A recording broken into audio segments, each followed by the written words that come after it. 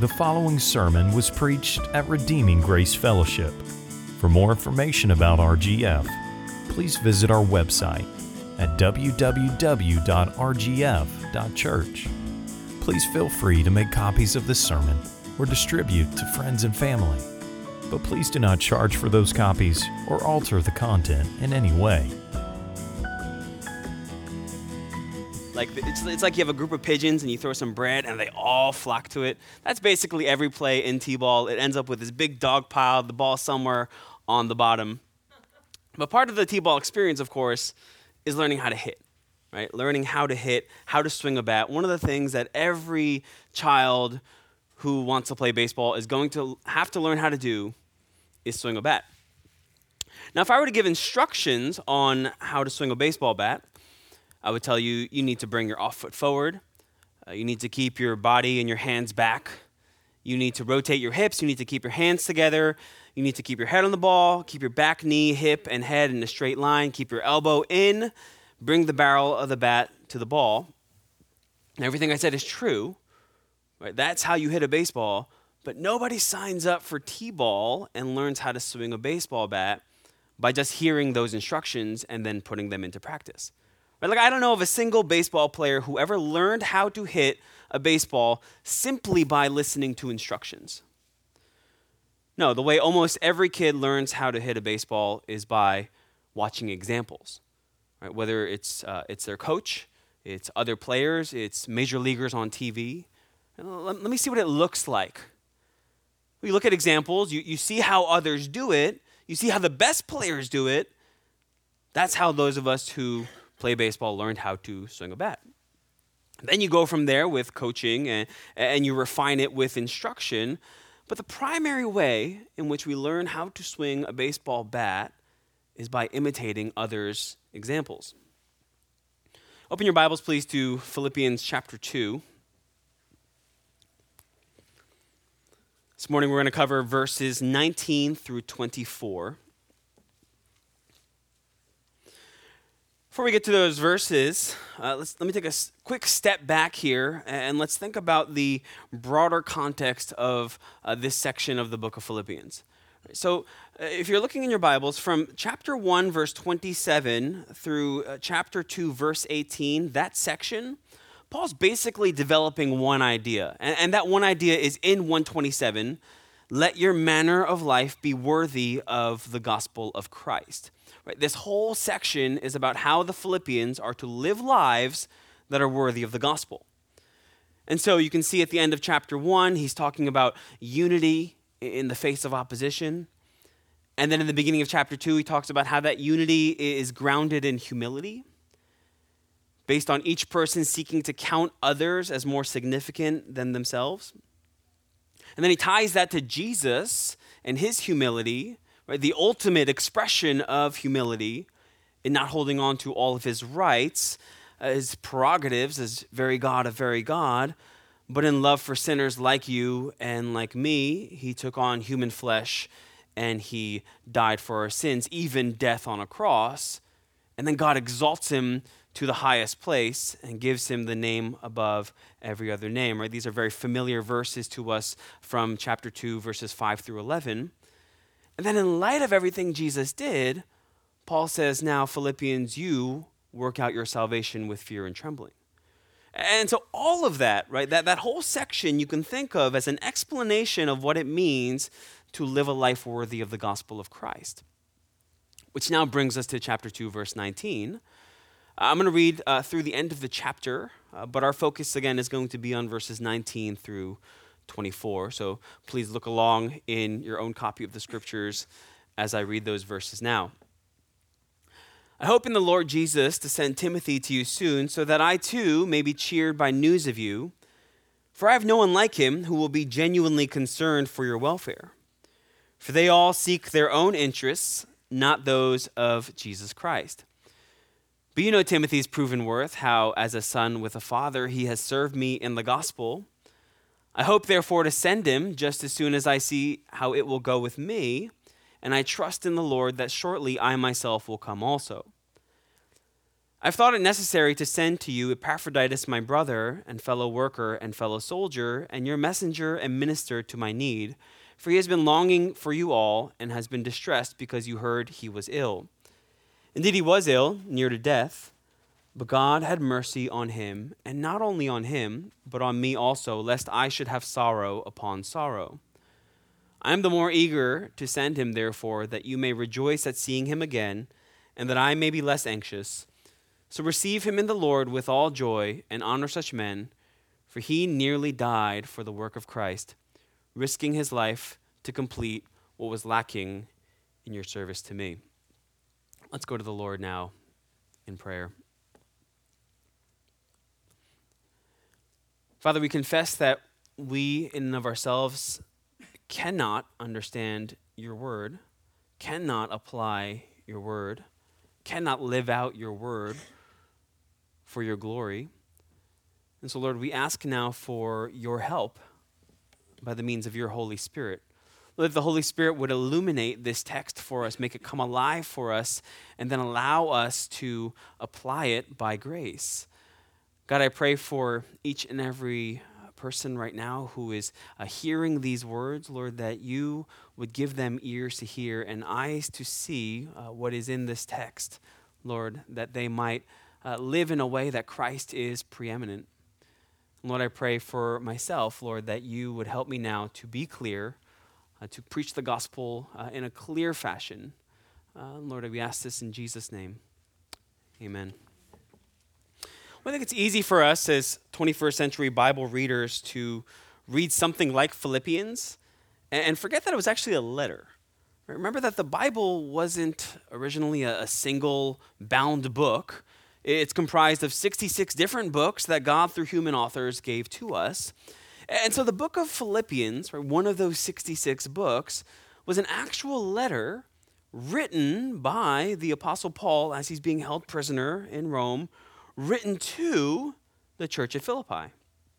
And so this is not like Paul writing out theological bullet points. Right? This is not Paul trying to comprise some kind of treatise on Christian living. And so we get a sense of that in these verses because on one level, right, what did we just read? Well, we just read a passage about some good old-fashioned logistics, right? Paul's in Rome. He's a prisoner. He's awaiting his verdict. Am I going to be freed? Timothy's with him. Look back at the beginning of the letter, chapter 1, verse 1. Paul drops Timothy's name in the greeting, right? Paul and Timothy, servants of Christ Jesus. And so Paul says, verse 19, I want to send Timothy to the Philippians to just kind of get an update on how everything's going. Verse 23, he elaborates on that. I'll send him once I figure out what's going on with my own situation. When I get my verdict, and hopefully I'll be able to make it there sometime as well. And then he's also trying to send Epaphroditus. Right? Those are the verses at the end of the chapter that we read earlier. But for now, you've got Paul in Rome. He's writing this letter. And he says, I'm going to send Timothy, I'm going to send Epaphroditus your way. And so this part of the letter to the Philippians is, at least on one level, just practical logistics. Now, Philippians, for such a short book, right, it's only 4 chapters, has a lot of like really memorable and famous sections. This section at the end of chapter 2, this is not one of them, right? Like if we're honest, most of us, when we're reading Philippians in our daily devotions, this is the part that we kind of skim, right? Like nobody's life verse is, I hope in the Lord Jesus to send Timothy to you soon, right? No one gets that tattooed on their arm. But while it's true that this section of the letter is, in one sense, just practical logistics, I think there's a whole lot more to it than just that. Because Paul isn't just sending Timothy because he needed to send someone, and it just so happened that Timothy was in the room and he's not really doing anything. Sometimes we ask people to do something, not because we particularly had them in mind, but simply because they were there and it was the easiest thing. Like, hey, could you grab that book for me? Like, oh, I'm so honored that you would ask me, that you would choose me to grab that book for you. It's like, well, no, you were there and it was the easiest thing for you to grab it. But this isn't that. Right? Paul is sending Timothy for a reason, and more importantly than that, he's telling the Philippians that he's sending Timothy for a reason. That is, he's using the fact that he's going to send Timothy to make a point in his letter. One way we can see that is to think about how in most of his letters, Paul puts stuff like this, like who he's sending with the letter or logistical details, at the very end of the letter, right? So you think about Romans chapter 16. You think about Colossians chapter 4. You think about 1 Corinthians chapter 16. At the end of those respective letters, that's where Paul usually gives logistical details like this, because otherwise it would disrupt the flow of the letter. But not here. Paul intentionally brings up Timothy and Epaphroditus right here, right after that section about living worthy of the gospel, to illustrate everything that he said thus far. You know how we tend to remember illustrations from sermons really well? Oftentimes better than the points that they actually illustrate. Well, these guys, right, Timothy and Epaphroditus, these are concrete examples of living lives worthy of the gospel, living illustrations of unity and humility and working out your salvation with fear and trembling. And so Paul uses their travel plans as an excuse to bring them up, to drive home these points that he made earlier in the letter. And so let's think about Brother Timothy from verses 19 through 24. Well, there's a lot of stuff about Timothy from the Bible, right? So we can even take a step back from Philippians and we can see what we can piece together from the rest of the scriptures about who he is. In the book of Acts, we meet him for the very first time in chapter 16. So keep one finger in Philippians chapter 2. Flip over to Acts 16.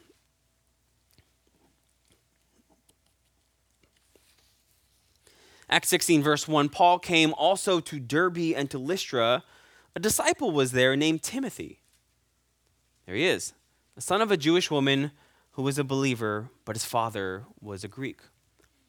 Now, Paul was in the cities of Lystra and Derbe in Acts chapter 14, and so it's possible that he first met Timothy then. We don't know for sure. But what we do know is that by the time he has this encounter in chapter 16, Timothy's saved, right? He's described as a disciple. And we know from the letter of 2 Timothy that it's not just his mother Eunice, but also his grandmother Lois, who was a believer. And we know that from a young age, he learned the scriptures from them. So continuing in Acts 16, verse 2, Timothy was well spoken of by the brothers at Lystra and Iconium. Paul wanted Timothy to accompany him, and he took him and circumcised him because of the Jews who were in those places, for they all knew that his father was a Greek. Now from there, Timothy travels everywhere with Paul. Paul becomes like his spiritual father. They go all over the Mediterranean. They start churches. They encourage believers. They strengthen disciples. You know the bond you develop with someone from laboring in the Lord together as partners? That's Timothy and Paul through the rest of the book of Acts. Right? And so Timothy becomes like Paul's right-hand man. Right? He's the Robin to Paul's Batman. He's the Watson to Paul's Holmes. By the time this letter is written, they've been doing ministry for over 10 years together. And perhaps most importantly for our context today, Timothy was with Paul in Philippi when the church got started there. And one way to see just how close Paul and Timothy were is to look at the Pauline epistles, right? And by the Pauline epistles, I'm referring to the 13 letters that Paul wrote. So if you put your finger in Romans 1 and you put another finger in the book of Philemon, right? The books between your fingers are the Pauline epistles. There's 13 of them. In 6 of those letters, Timothy is with Paul when Paul writes the letter. And so the letter will start with Paul and Timothy, or Paul and some other dude and Timothy. That's 2 Corinthians, Philippians, Colossians, 1 Thessalonians, 2 Thessalonians, and Philemon. An additional 2 Pauline epistles are written to Timothy. And those, of course, are 1 and 2 Timothy. And then in 2 other letters, Romans and 1 Corinthians, Timothy is directly mentioned by Paul in the letter. And so you add that up. 10 out of the 13 letters that we have that were written by Paul directly involve Timothy in some way. He's either there writing it, or he's the recipient, or he's mentioned in the letter. Right? The only three exceptions are Galatians, Ephesians, and Titus. Right? Timothy was Paul's indispensable right-hand man, right? His partner in ministry. Now let's go back to our text in Philippians 2, and now we can see what Paul tells the Philippians about Timothy. Paul starts by saying, I hope to send Timothy to you soon. But remember, we're making that the argument that Paul is doing this for a reason, right? Especially at this point in the letter, as an excuse to bring up Timothy to illustrate everything that he's talked about so far. And so look at verses 20 through 22. I have no one like him who will be genuinely concerned for your welfare, for they all seek their own interests, not those of Jesus Christ. But you know Timothy's proven worth, how as a son with a father he has served me in the gospel. That's some high praise. Right? Verse 20 pretty much says everything that you need to know about this guy. I have no one like him who will be genuinely concerned for your welfare. Paul says, I've worked with a lot of people. I've worked with a lot of godly people, and I've got a lot of people here in Rome who are working with me for the sake of the gospel, but there's no one like Timothy. He's special. He's truly one of a kind.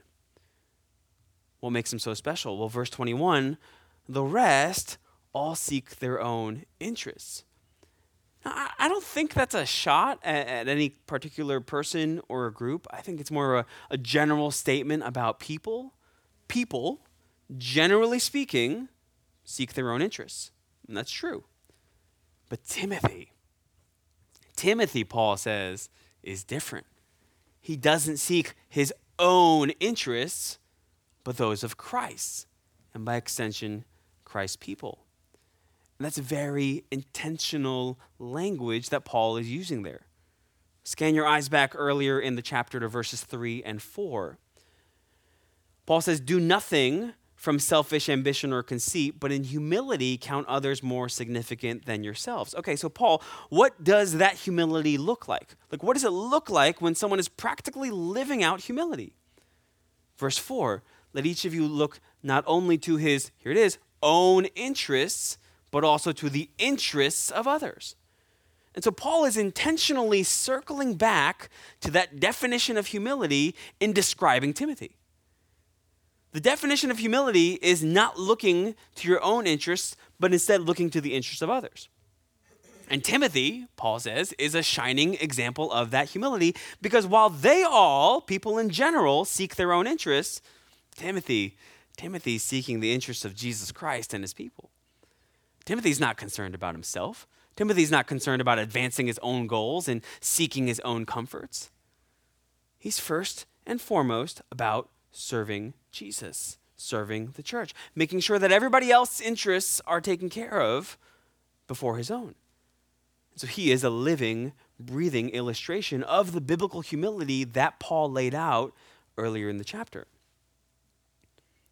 Here's the thing about Timothy. It's one thing if he's new to the scene. Like, wow, this guy, he's really on fire for the Lord in all these ways. Let's just hope that he keeps it up. If you've been saved for long enough, right, we've all seen people who seem to be just burning with passion and zeal. Then time passes and trials come, and they're like the seed that fell on rocky ground that shoots up and then withers. And before you know it, that person who you thought was going to be the next John Piper doesn't even go to church anymore. But that's not Timothy. Verse 22, you know Timothy's proven worth. Remember, Timothy was around when Paul first went to Philippi and planted that church. And so the people who were there from the beginning know what kind of guy he is, and they know his proven track record. Right? They know his faithfulness. They know his consistency. They know that he has, for many, many years, proven his worth. And so Paul continues, verse 22, how as a son with a father, he has served me in the gospel. Now, Paul wouldn't just say that about anybody, that they served him as a son with a father. But that's terminology, I think, that means a lot less to us than it would have meant to Paul's original audience. Because before the Industrial Revolution, right, sons, generally speaking, vocationally did whatever their fathers did. ever think about this? Like, why was Jesus a carpenter? It's not like he went to a career fair, right, and filled out like a skills survey and they just kind of matched him up. We think you'd be a really good carpenter. No, the reason Jesus was a carpenter was because his earthly father, Joseph, was a carpenter. Right? It's that simple. Generally speaking, sons did whatever their fathers did, which meant a few things. One, it meant that your son was basically like a mini version of you in terms of your career and your life trajectory. But two, it also meant that you would spend a lot of time with your son, right? He would spend a lot of time with you just learning your craft. If your father was a carpenter, it means that you, as his son, would spend hours upon hours with him learning his trade in the woodshop. And so Paul describing himself as being like a father to Timothy in serving meant both of those things. It first described the investment that Paul made in Timothy, discipling him, teaching him about the faith, teaching him about the things of the ministry. He was Timothy's mentor, but also it described the fact that Timothy was like a mini version of Paul. Paul's basically saying, I'm not ashamed to send this guy on my behalf because he's a really good representation of me. He's like me in every way. Jesus said, Luke 6:40, a disciple is not above his teacher, but everyone, when he is fully trained, will be like his teacher. That's what's going on here. And so when I'm sending him, it's basically like I'm going myself. That's what he says in 1 Corinthians chapter 4, verses 16 and following. I urge you then, be imitators of me. This is Paul writing. I urge you, be imitators of me. That is why I sent you Timothy, my beloved and faithful child in the Lord, to remind you of my ways in Christ as I teach them everywhere in every church. You see that? I want you to imitate me, and that's why I'm sending you Timothy, because he's so much like me that me sending him to you is like me going there myself. And you watching him and imitating him is like you watching me and imitating me. So let's put this all together.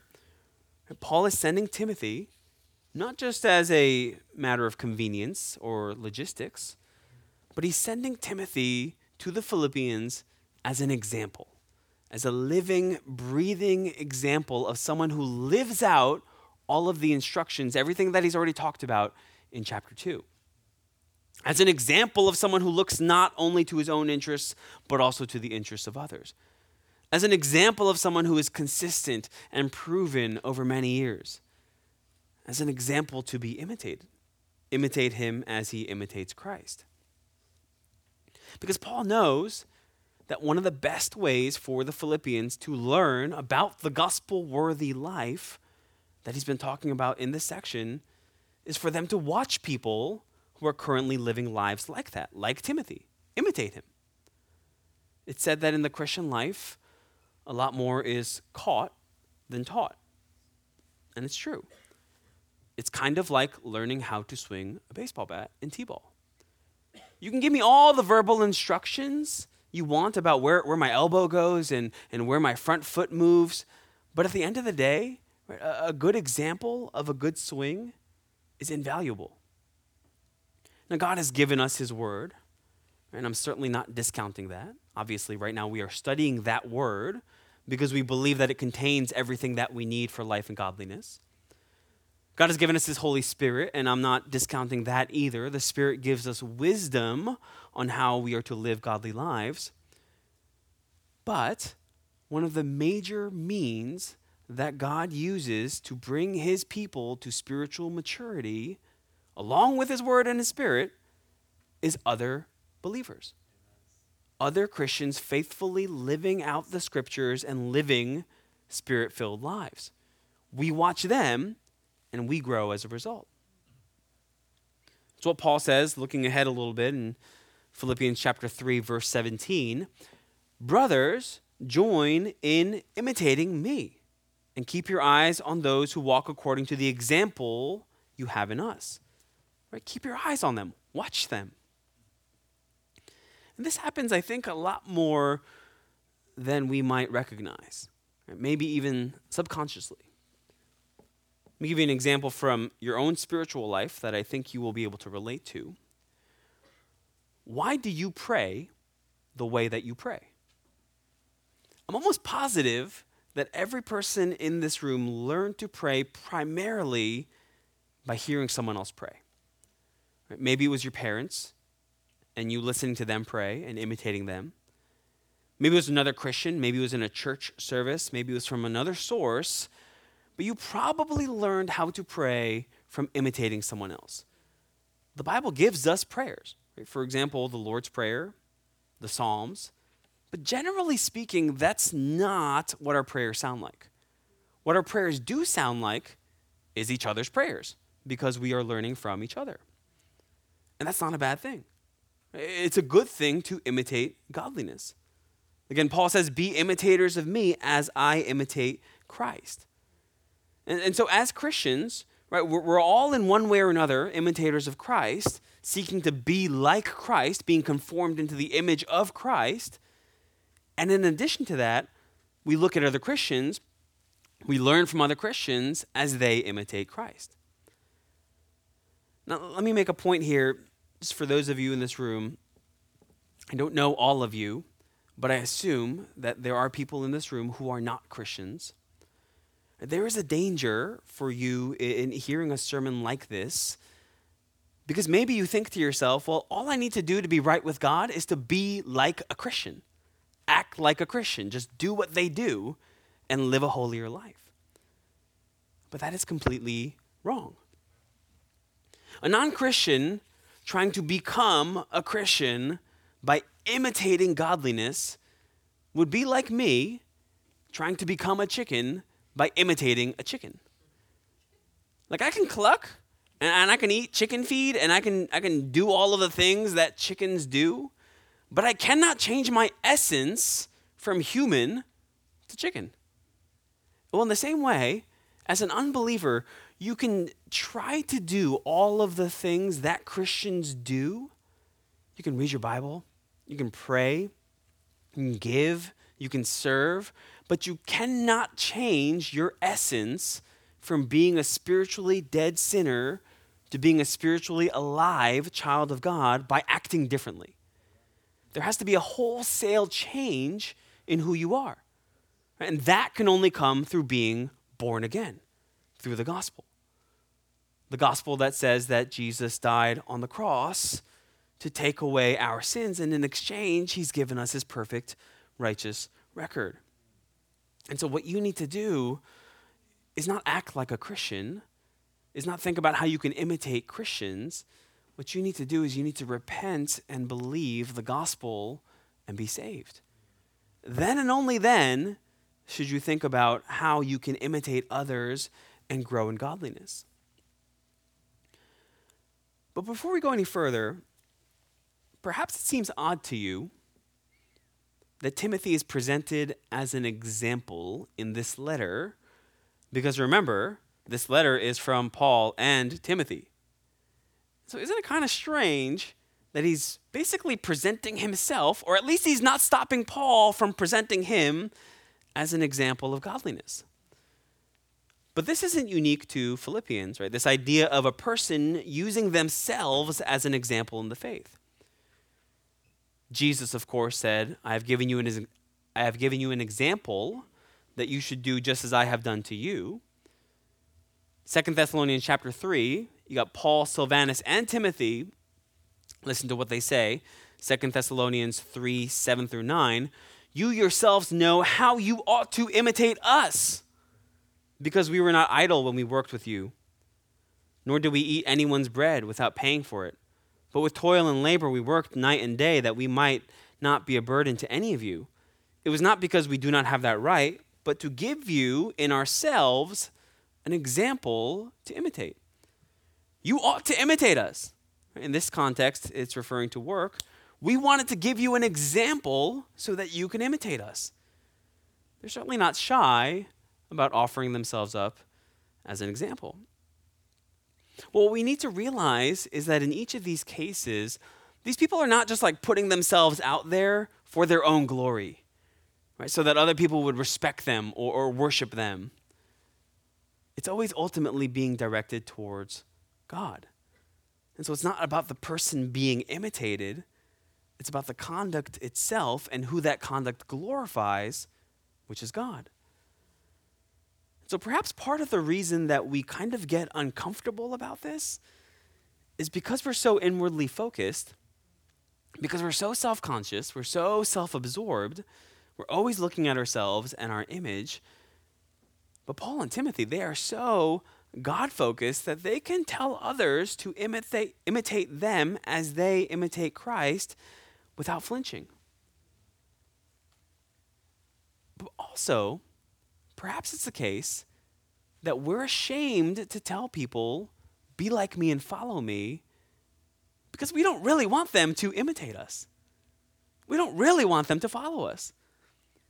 We ourselves perhaps are not pursuing holiness as hard as we should be, and so we don't want people to watch our lives too closely. D.A. Carson, a famous theologian, he tells a story of when he was in college. And there was this graduate student named Dave, who was well known for being a strong believer. And so Carson brings an unsaved student to Dave, and the unsaved student basically says something along the lines of, I grew up in a good home, my parents encouraged us to be good people with good morals, and I just don't understand why you Christians are any better. Like, what's the difference? What do you have that I don't? And Dave, this Christian graduate student, says, watch me. Come and live with me for a month if you like. Be my guest. Watch what I do when I get up, what I do when I'm on my own, how I work, how I use my time, how I talk with people, and what my values are. Come with me wherever I go, and at the end of the month, you tell me if there's any difference. Now, maybe that strikes you as being a little bit over the top, but let's not miss the point here. Right? How many of us would be comfortable, can with a good conscience say something like that? Saying to an unbeliever, watch how I live my life, check my testimony, watch what I do when no one else is looking, watch how I speak at home, and because of God's grace working in my life, you're going to see a difference. Are we living lives, brothers and sisters, that are above reproach? Or is there some shame in us presenting ourselves as an example, not just because there's sin in our lives, because there's sin in all of our lives, of course, but because we're really not striving for the holiness and desiring God's glory as much as we say that we do? Our faith is kind of lukewarm, and our obedience is kind of mediocre, and we really don't want other people to see that. If they look too hard, they'll find out that we're frauds. But Paul knows that's not Timothy. He has proven his worth. He has been with me through thick and thin. I've known him, I've seen him, I've watched him for many years. He's certainly not perfect by any means. And if you read the letters of 1st and 2nd Timothy, you'll pick up on a lot of his weaknesses. But overall, right, big picture, here is a guy that Paul can hold up as an example of Christ-like living, as an example of someone who is really pursuing the glory of God with his life, someone who's working out his salvation with fear and trembling. Brothers and sisters, that is the kind of testimony that each and every one of us must be striving for. Why is Paul telling us about Timothy's travel plans in the middle of this letter? It's because he wants us to consider his example and imitate him as he imitates Christ. Let me give you a couple of application points here from this text. Application point number 1 is for the parents in the room, those of you who have children at home. And it's to leave your children with a rich heritage of faith. Leave your children with a rich heritage of faith. 2 Timothy chapter 3, verses 14 and 15. This is Paul writing to Timothy. As for you, continue in what you have learned and have firmly believed, knowing from whom you learned it, and how from childhood you have been acquainted with the sacred writings which are able to make you wise for salvation through faith in Christ Jesus. From childhood, Timothy was acquainted with the sacred writings. Why? Because of the faithful parenting, the faithful ministry of his mother and his grandmother. All of those characteristics of godliness in Timothy that we looked at this morning, they're all part of the rich heritage of faith that were passed down to him from his mother and his grandmother. Not that faith is in any way inherited. It's not. Just because a child grows up in a Christian home, that says nothing about their salvation. But God is gracious to often use the labors of parents in teaching the faith to their children as a means to save them. And Timothy is just one example of that. Brothers and sisters, I think I speak for every one of us who has children, every one of us who are parents, when I say that the greatest desire is for our children to know the Lord, for our children to be saved. Like we'd give everything else in the world to see our children saved, right? To see them walking in the truth, to see them walking with the Lord and serving him with all their lives. Now, God will have mercy on whom he will have mercy. Right? Salvation is of the Lord. But again, God is pleased to often use the faithful, consistent witness of parents as one of the primary means to bring children to spiritual life. And so, mom and dad, I urge you, I plead with you to pour into your children, to make every single effort you can to pass down a rich heritage of faith like Lois and like Eunice did. Take advantage of every single teaching moment. Constantly have conversations about the gospel. Point them to Christ. Point them to the cross on a daily basis. Bring your kids to church. Always keep them around the people of God. Family devotions. I know it is hard to be consistent. I know there's just some nights that you just don't want to do them. And I'm sure there were many nights, especially early on, when Lois and Eunice are just trying to teach Timothy the scriptures and he just can't sit still. And he just misbehaves and he's distracted and they are ready to give up. But they kept at it. Right? They're faithful. And so Paul can say about Timothy, many years later, from childhood, you have been acquainted with the sacred scriptures. Lois and Eunice, here are two women that we know nothing else about except that they were faithful. Faithful to pass down to Timothy a rich heritage of faith. Right? May we all be parents who, if for nothing else, are known for the rich heritage of faith that we pass down to our children. Application point number 2 is for the non-parents in the room. So this is everyone who I wasn't speaking to directly with the previous point. And so this is you if you're not married or you don't have kids or maybe your kids are out of the home. Don't think that just because you don't have children in the home that you cannot have a parental influence on a soul. Think about the Apostle Paul. Paul saying, you know what, I don't have any kids, and I don't have to be concerned with this whole leaving my children a rich heritage of faith thing. That's for you guys. No. He didn't have any of his own children to disciple, so he took Timothy under his wing. You'll remember from Acts 16 that Timothy had an unsaved father. We don't really know anything else about Timothy's biological father, but we know that in many ways Paul became Timothy's spiritual father. And so in our verses from Philippians, Paul talks about how Timothy served with him as a son with his father. 1 Timothy, he calls Timothy my true child in the faith. 2 Timothy, he calls Timothy my beloved child. 1 Corinthians 4, he calls him my beloved and faithful child in the Lord. We see this over and over and over because he comes alongside Timothy and he invests in him and he disciples him and he loves him and he cares for him as a father would his own son. So for those of you without children in the home, don't think of investing in young people as just the responsibility of parents. You have an immense opportunity to do great work for the kingdom of God by taking a young person under your wing pouring into them as you would your own child. One practical way you can do that is just by getting involved in something like children's ministry or youth ministry, right? Teaching the youngest souls in the church the Bible. Even if you don't have kids at home, you can become like a spiritual father, a spiritual mother to someone, like Paul did to Timothy. Third application point is to find someone to imitate. Find someone to imitate. You want to learn how to swing a baseball bat?